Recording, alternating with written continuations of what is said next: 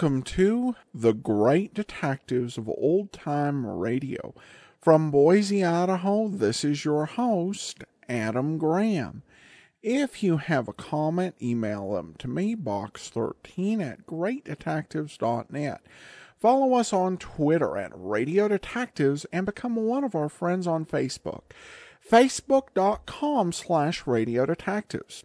Before we do get started, I do want to let you know this program is brought to you by the financial support of our listeners. And we have a couple of people to thank. First, August became our latest Patreon supporter. Thanks so much, August. You can support the Great Detectives of Old Time Radio with an automatic monthly donation through patreon.greatdetectives.net. And Linda also, thank you so much. She went ahead and she sent a donation to our P.O. Box. P.O. Box 15913, Boise, Idaho 83715. And you can also support the show at support.greatdetectives.net. Over at greatdetectives.net this weekend, my review of the Audible.com release, Poirot's Finest Cases. And this overall lives up to its name. You can read my full review there.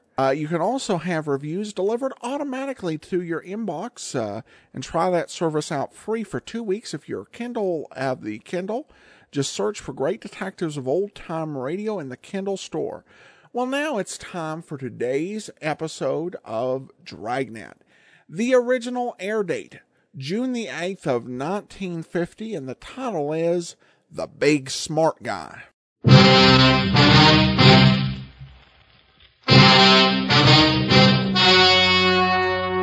story you are about to hear is true. Only the names have been changed to protect the innocent. Dragnet.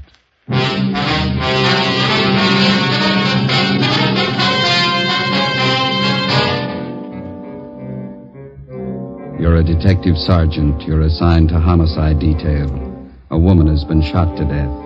The apparent motive, robbery. The killer's still at large. Your job, find him.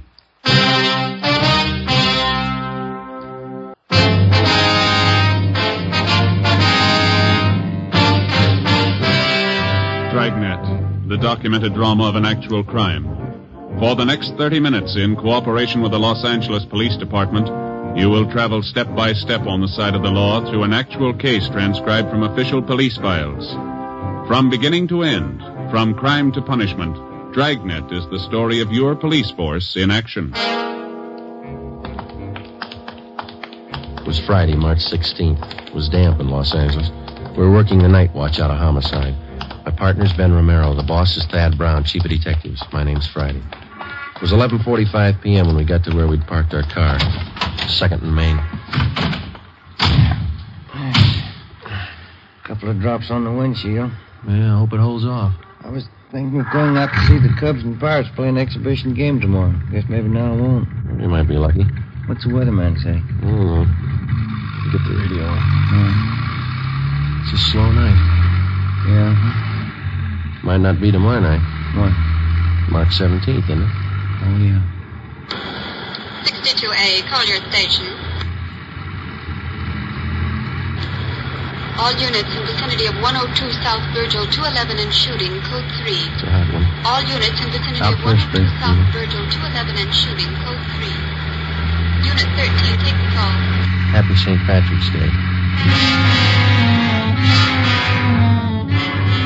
11:58 p.m. We arrived at 102 South Virgil, the Bartlett Hotel, a 4-story building. Sergeant Scheimer met us in the lobby and informed us that the shooting took place at 11:40 p.m. in room 432, occupied by Mr. and Mrs. Theodore V. Benham. Mrs. Benham was the victim.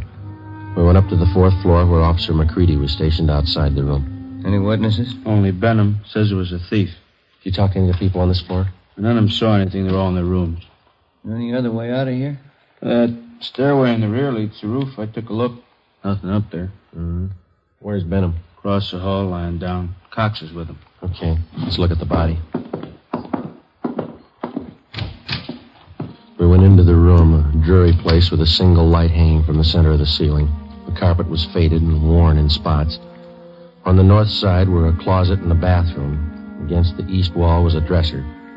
Across the room was a double bed, and at the foot of the bed a window looking out over the roofs of adjoining buildings and the marquee of a movie house down the street. A steamer trunk was in the corner, and a straight-back chair was next to the door. The mirror of the dresser was smashed, and on the dresser a Gideon Bible. On the bed was the body of a woman sprawled face down. There were several splotches of blood on her coat. In the chair was a .32-20 revolver, which McCready said belonged to Benham, the husband of the murdered woman. We asked McCready to put in a call to the crime lab, and we went across the hall to question Benham. This is an awful shock. I'm not feeling well. I'm under doctor's care. Hemophilia. It's an awful shock. Sit down, please. Yes. I don't know what it'll do to me. I should be in the sanitarium right now. We'll see you taken care of. Lincoln Sanitarium in Eagle Rock. Could you tell us what happened tonight? Why, yes. My wife and I went out to the Sycamore Cafe over in Alvarado. What time was that? Oh, about 9:30. We had a couple of drinks and something to eat, and listened to a piano player, then came home. I unlocked the door, and Elizabeth went in first, went over to the dresser. I just walked over to her when a man stepped out of the closet in back of us. He had a gun. Mm-hmm. Can you describe him? I don't know. Did you see his face? No. He had a blue bandana over his face, and he had a cap on, a blue and white check. Did you notice his clothes? No, I didn't. Anything else? He seemed very nervous, and he wasn't holding the gun still. My wife was opening her purse, and I said, well, I haven't got very much, but I'll give you what we have. Then he fired and hit Elizabeth.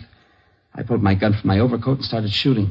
Are you in the habit of carrying a gun? No, I'd noticed suspicious-looking men following me lately, so I bought one. Is this the gun here? Yes. Then what happened? Well, I fired all the bullets. I don't know how I missed. The room was small. He kept moving around all the time. Mm-hmm. But I guess I did miss. Then he ran out of the room. About how old would you say this man was? Officer, I haven't the faintest idea. See you a minute, Sergeant? Sure. We'll be back, Mr. Benham. This has been an awful shock to me. Wonder how his wife felt. McCready told us that Sergeant Scheimer had found a woman in the Nevada Hotel next door who might know something. We went next door and questioned Mrs. Caroline Cromwell, a resident of the hotel. She occupied room 415 on the top floor. She told us that about 20 seconds after she heard the shots, she looked out the door of her room and saw a man come down the back stairs, which leads to the roof of the hotel, and enter room 402. She'd seen the man several times and was positive of her identification. Sergeant Scheimer said the man was registered as Jack Morrison. We went to room 402. Try it again. Who's that? Police officer. What do you want? I'd like to ask a couple of questions. I was going to bed. We'd like to talk to you. Won't take very long. All right. What do you want to know? How long you been in your room? About 10 minutes. What? Where were you? To the movie? Which one? Right down the street. Why are you asking me all these questions? You been drinking? A little. Not much. Mind if we look around a little? I was out all the time. I didn't know nothing about a shooting. And you won't mind if we look around. You won't find nothing here. These all the clothes you got? Yeah? This your coat? Yeah. Yeah. Mm-hmm. You wearing this tonight, were you? No. It's the only coat in the closet. What'd you do with the coat you were wearing? Guess I was wearing that one. Did you spill it? What? The bottle of whiskey? It broke. How? How do I know? You got a hole here in the sleeve. What'd you do with the broken bottle? Threw it away. Where? I don't know. On the street. Joe, I found something. A shirt. Stuck down between the wall and the bathtub. Looks like blood on it. Is this yours? Where's the shirt you wore tonight? Take off your pajama top. Why? Take it off. All right. But I didn't have nothing to do with that shooting next door. What happened to your arm? Guy shot at me. Who? I don't know. I bought a bottle and had a couple of drinks and went to the movie for a little while. Would you mind moving away from the bed, please? No. Thank you.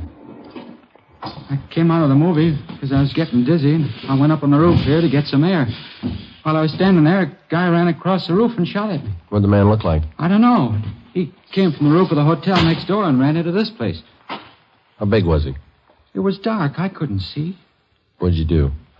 Well, after I was sure he was gone, I came down. I was going to have my arm fixed in the morning. Better get your clothes on. Why? Well, you got a pretty bad arm. You better have it fixed up. We'll take you to George Street Receiving Hospital. It's all right. I don't have to go there. Find anything, Ben? No. You got a clean shirt? No. Well, you better wear your pajama top then. Oh, here's something. What'd you say your name is? Jack Morris? Here's a card I found in the closet. It says, Tommy Kane, report for work, Joe's Cafe, 8 o'clock, March 1st. Who's Tommy Kane? That's me. Where are you from? Elgin, Illinois. How old are you? I'm 22. Why'd you leave Elgin? No work. I've been bumming around. You ever been arrested? I was picked up on a vague charge a month ago. Here? Yeah. I don't know why you guys are bothering with me. When somebody gets shot, we bother. 1:30 a.m. We took Kane to Georgia Street Receiving Hospital, where they found that a muscle in his upper right arm had been severed and the right side of his chest was bruised. Before taking him to Ward 1300 General Hospital for further treatment, we took him back to the roof of the Nevada Hotel. Still trying to rain. Yeah. Well, where were you standing when you got shot at, Kane? Right over there. I was leaning against the bricks. Where'd the man come from? Out of that door in the other roof? Roof of the Bartlett Hotel? Yeah. Was he running when he shot at you? Yeah, he was. Where'd he run? Right across here where we are. And then he went through this door here into the Nevada Hotel. Did you notice anything unusual about him? Well, his face was covered with a handkerchief, and he wore a checkered cap. Thought you said before it was too dark. Well, I could see that. I mean, I could see that. I couldn't see his face. And you were standing over there by the parapet? Yeah. About here? Yeah, that's it. Mm-hmm. All right, let's get over the roof of the Bartlett. It's a little high. Can I help you over? No. Come on, Ben.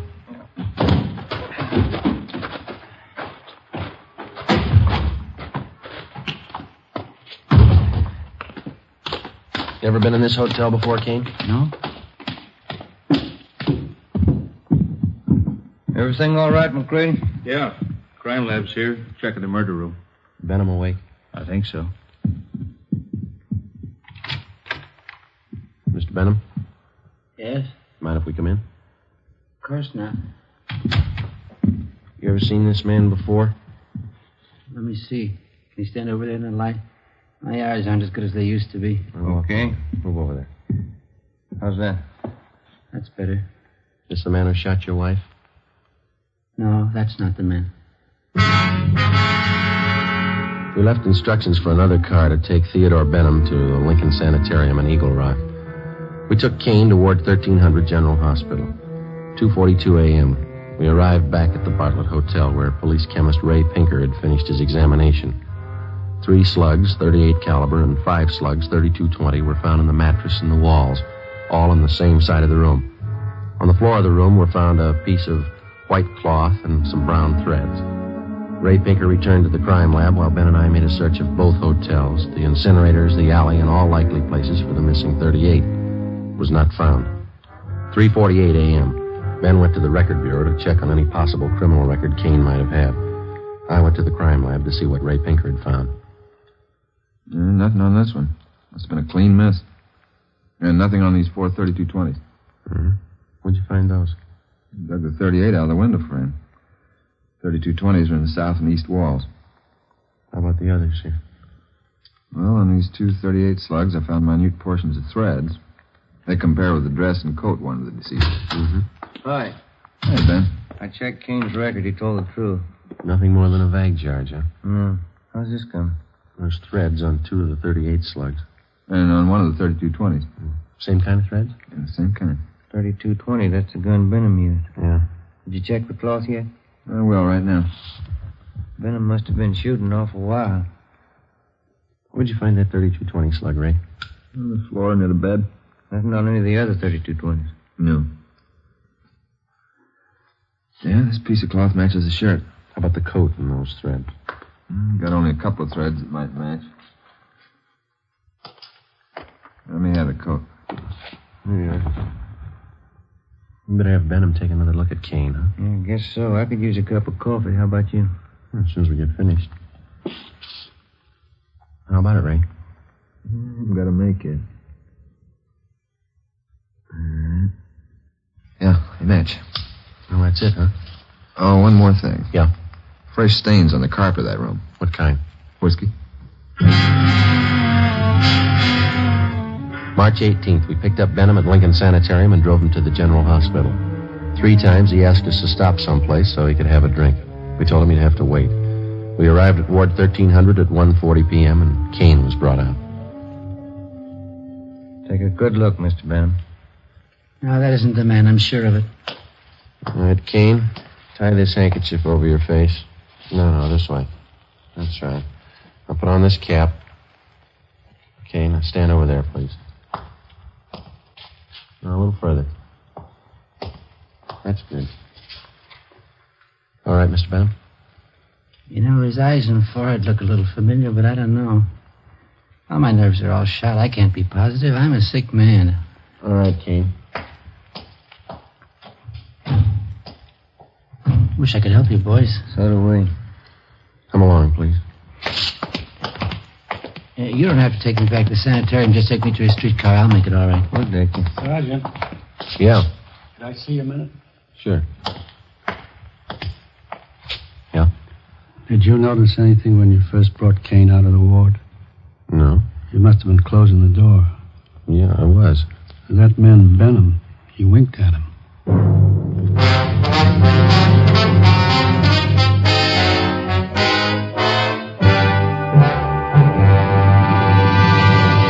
You are listening to Dragnet, the case history of a police investigation.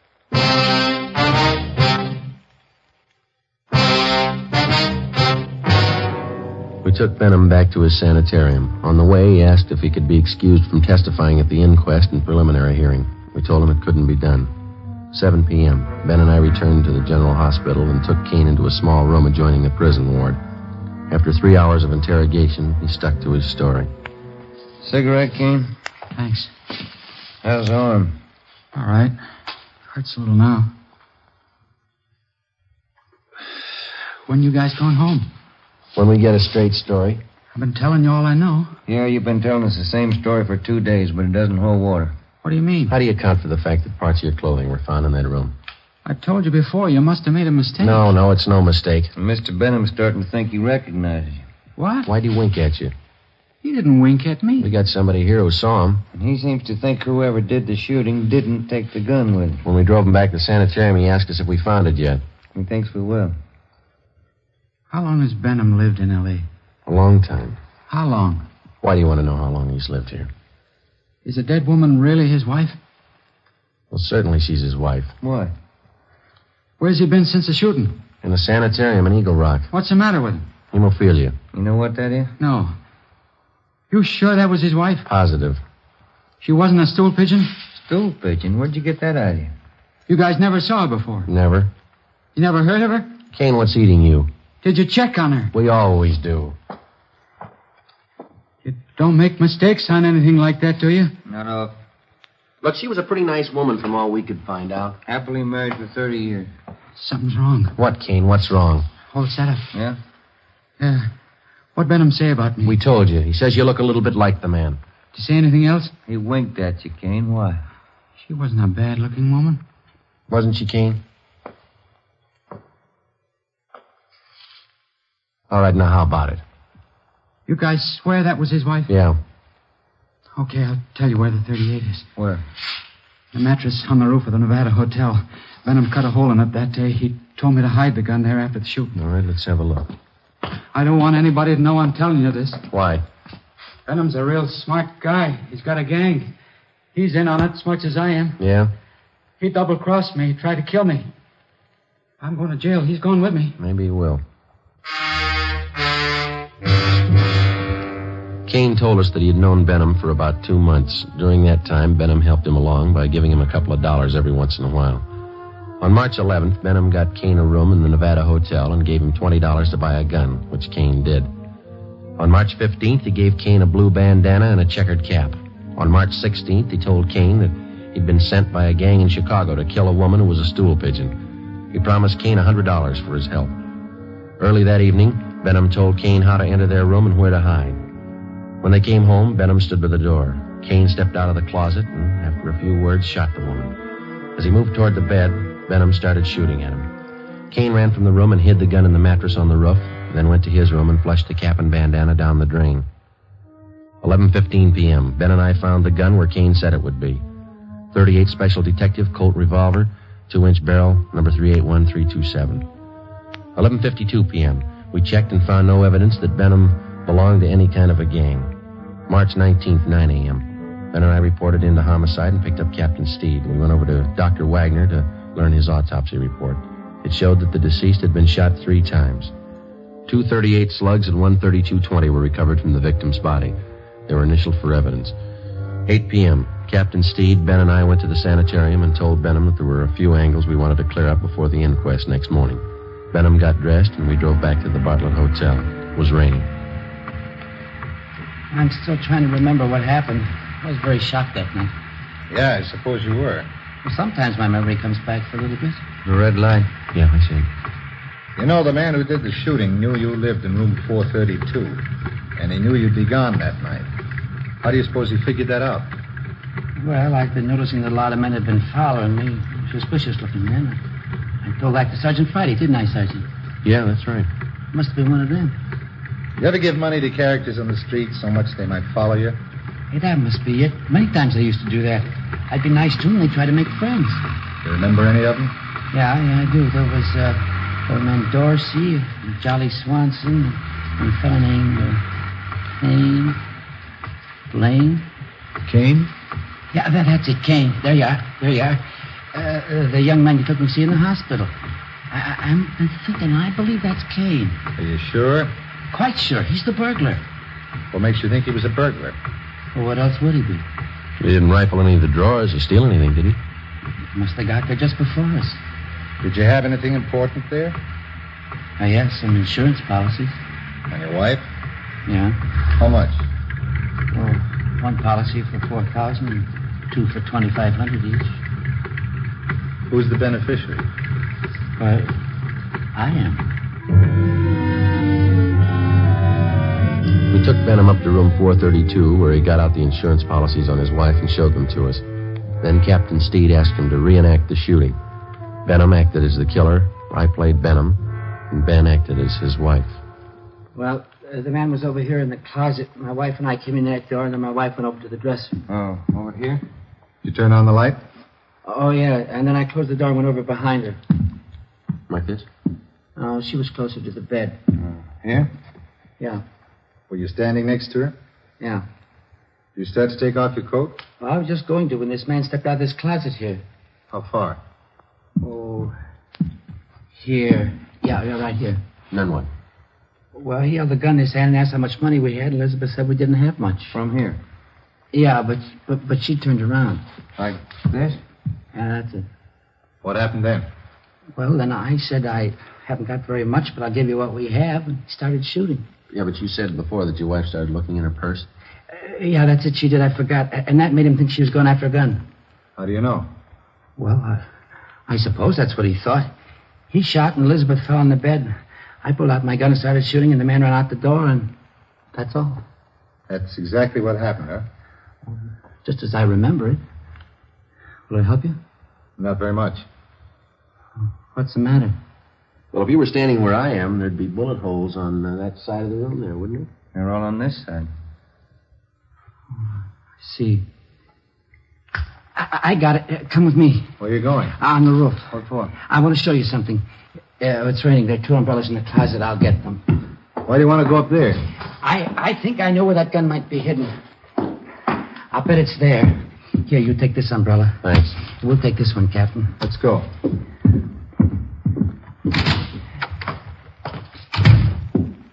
I'll bet it's up there. We'll find you.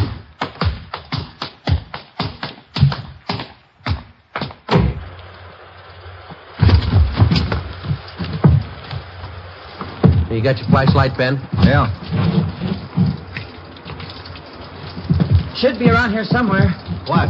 The mattress. My wife used to take sunbaths on it. Where would it be? Oh, just about here. I don't see any. You sure it's up here? I bet it's on the next roof. Didn't you say Kane lived in that hotel? He probably moved it. Hey, flash your light over there behind that elevator shaft. There? Yeah, there. You see it? We have to climb over this parapet to get on the other roof. Watch it, Cap. It's pretty slippery. Okay. Yeah, it is slippery.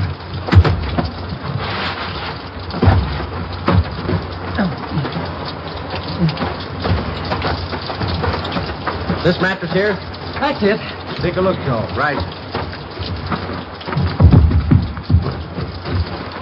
No, nothing here.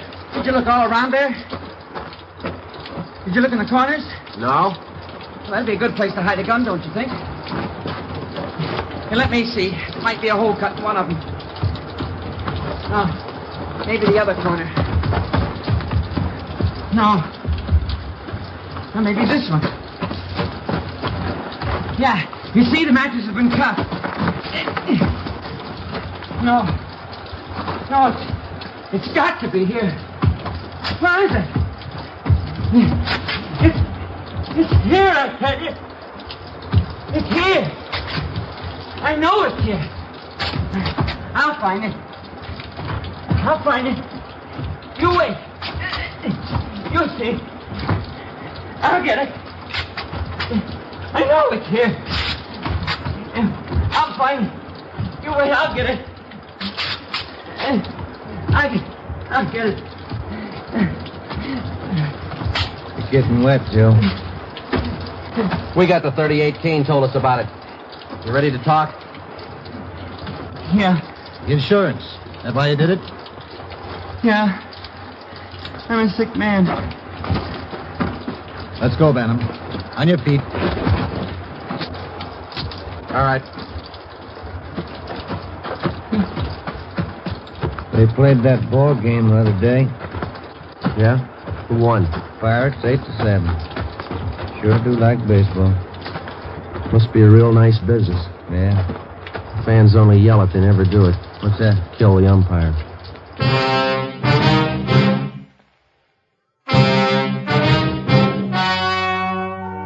The story you have just heard was true.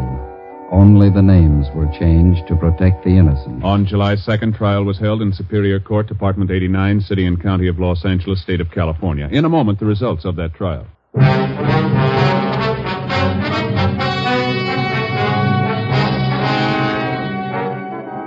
Thomas Kane was convicted of second-degree murder and received a term as prescribed by law. Theodore V. Benham was convicted of first-degree murder and assault with a deadly weapon. He received a life sentence and died in prison 1 year later. You have just heard Dragnet, a series of authentic cases from official files. Technical advice for Dragnet comes from the Office of Chief of Police W.A. Wharton, Los Angeles Police Department. This is NBC, the National Broadcasting Company.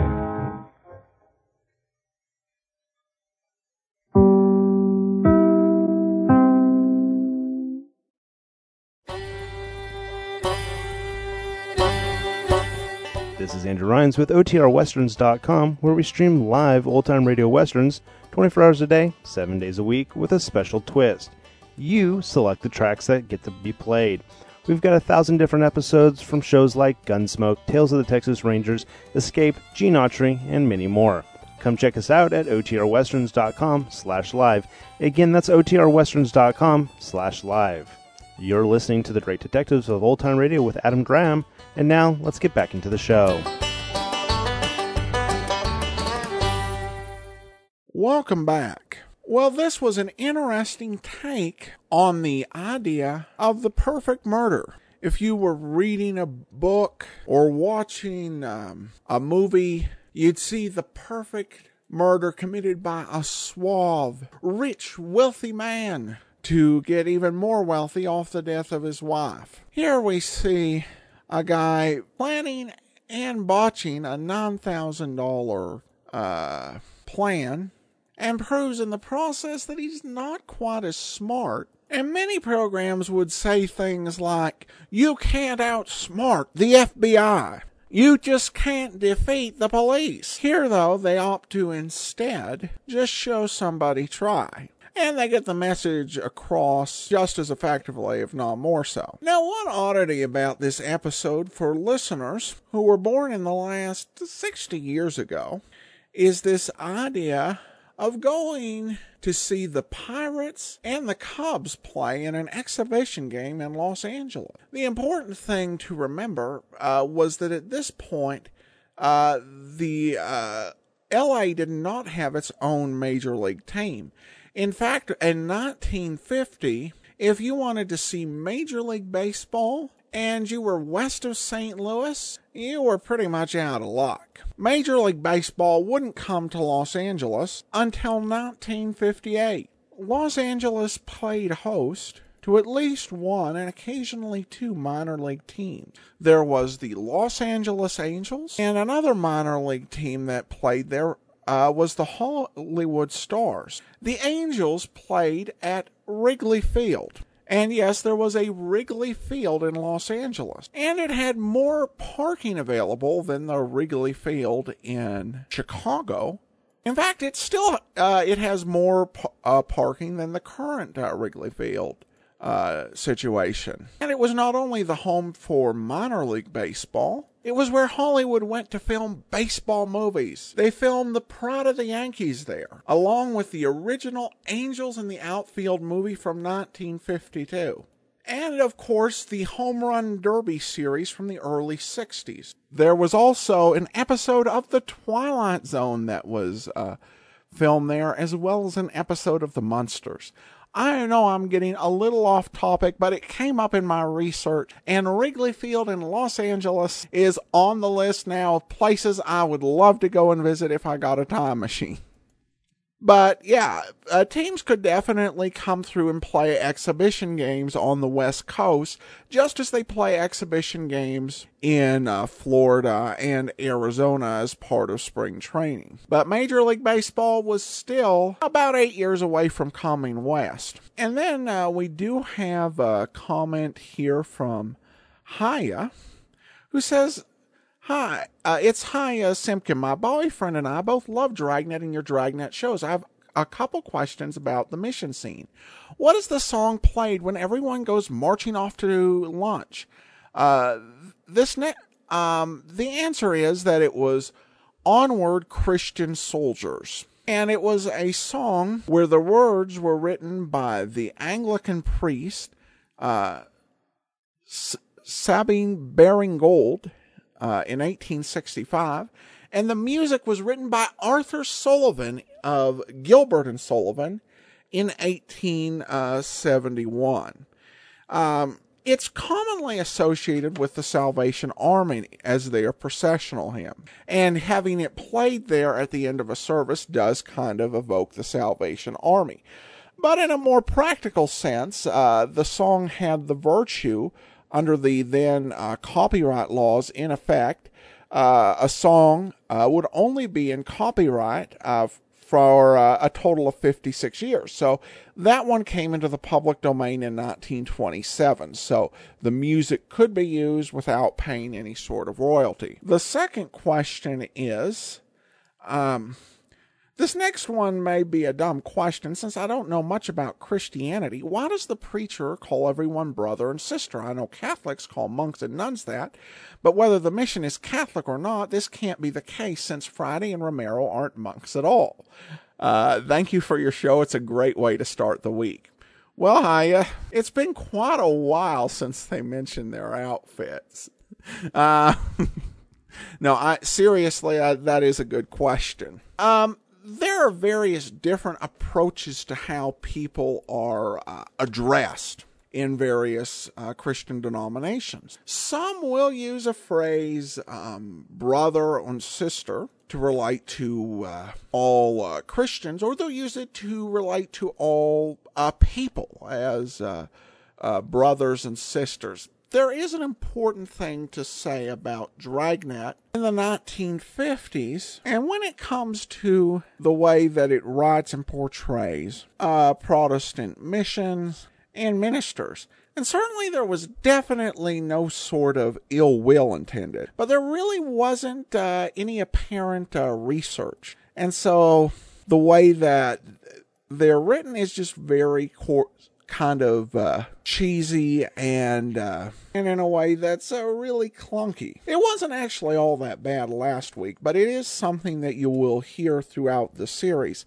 where for whatever reason, it was just not as well researched. And it may have been because there were assumptions about the audience of the time, that you were dealing with a nation where perhaps majority Protestant, and so they would actually know how an actual Protestant minister would sound, so it wasn't really thought of as a big deal. And of course, it wasn't just Dragnet. You'll find in a lot of shows and movies that there are kind of very basic stereotypical pictures that are painted. And I think that did become a bit of an issue for the Salvation Army. And in 1958, they launched their own radio series, Heartbeat Theater. The series highlighted the Salvation Army's role as a provider of community relief and social services, and their efforts to help people throughout the community, to highlight the sort of work they did. And it was a very good series that actually continued to run into the 1980s. But in short, with Dragnet, you'll get a lot of great looks at how things were in the 1950s in so many areas. But I would say that that one area where you probably don't really get a feel for how people are like or were like is when the show goes into portraying rescue missions and Protestant ministries. They just tend to go for the more hokey. And like I said, last week wasn't the biggest example of that, but there are others, so consider yourself advised. All right, another listener comment. Michelle comments, I love the details you give us in the commentary before and at the end of each show. Thank you for all your research and enthusiasm. And then Douglas says, your followers may be interested to know they can download almost every radio show ever produced for free at archive.org. Well, thanks, Douglas. And you can certainly download most of those who are that are available at archive.org. Though a few of the more obscure series you'll have to search elsewhere for. All right, well, that will do it for today. We will be back tomorrow with our 1600th episode special. It's Edmund O'Brien. You won't want to miss it. And then join us on Monday for the Saint. Next Saturday, we'll be back with another episode of Dragnet. In the meantime, send your comments to box13@greatdetectives.net. Follow us on Twitter at Radio Detectives and become one of our friends on Facebook. Facebook.com/Radio Detectives. And from Boise, Idaho, this is your host, Adam Graham, signing off.